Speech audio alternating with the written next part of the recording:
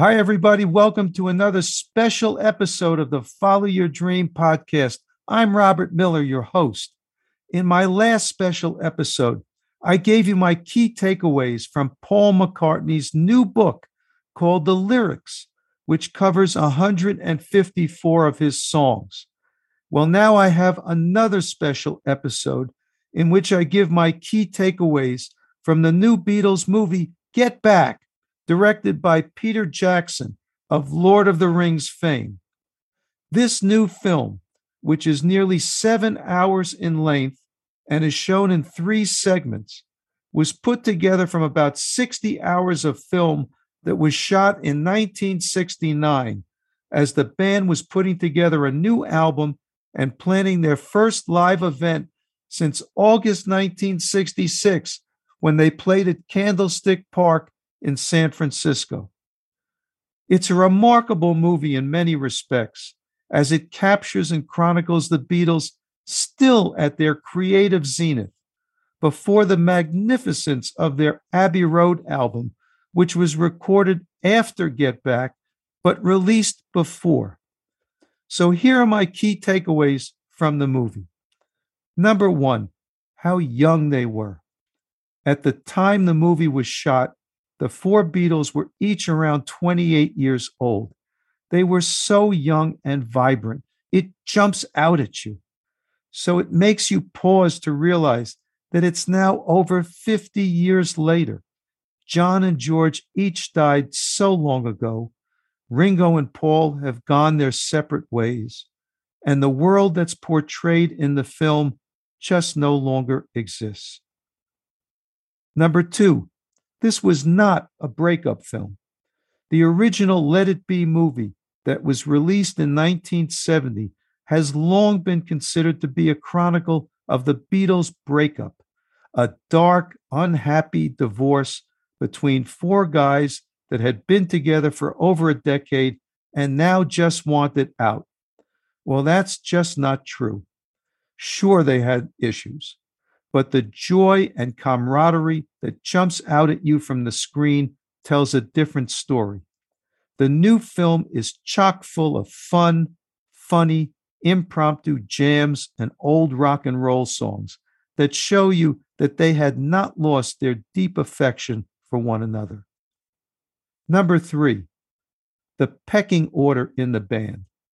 By the time this was filmed, it's clear that Paul was in charge and was the guiding force. He defers to John at times, but John is consumed with Yoko Ono, who weirdly sits right next to him throughout the entire film. Without Paul, the band would have been aimless and rudderless, particularly after the death of Brian Epstein, which was alluded to several times. Brian was their former manager, and he was the glue that had kept the Beatles on track.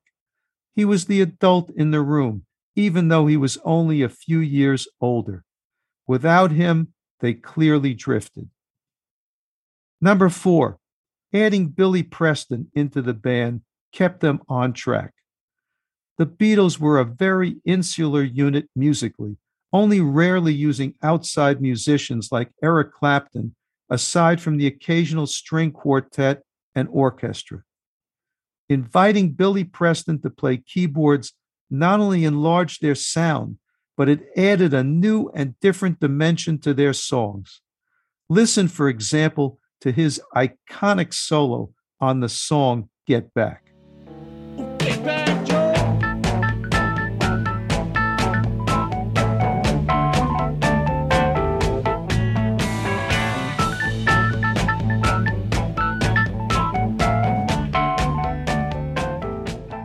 Number 5, how great the Beatles were live. The end portion of the film is the famous rooftop concert that the band gave one afternoon on the roof of Apple's London townhouse.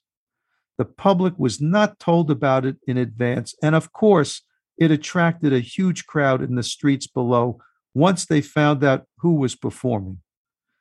Up until this point in the film, we weren't given the opportunity to hear the band play their new songs all the way through, only snippets, which is my one major criticism of Peter Jackson's direction. Well, now we hear the Beatles play the half dozen or so songs in full performance mode, one after another, and it's just breathtaking. That's how good they were as a live band. In fact, several of the live rooftop performances made it into the Let It Be album, which tells you just how good they were. So that's it, my key takeaways from the new Beatles film, Get Back. Let me know your key takeaways once you've seen it. And as always, thank you for listening to this special episode of the Follow Your Dream podcast, and we'll see you in the next episode.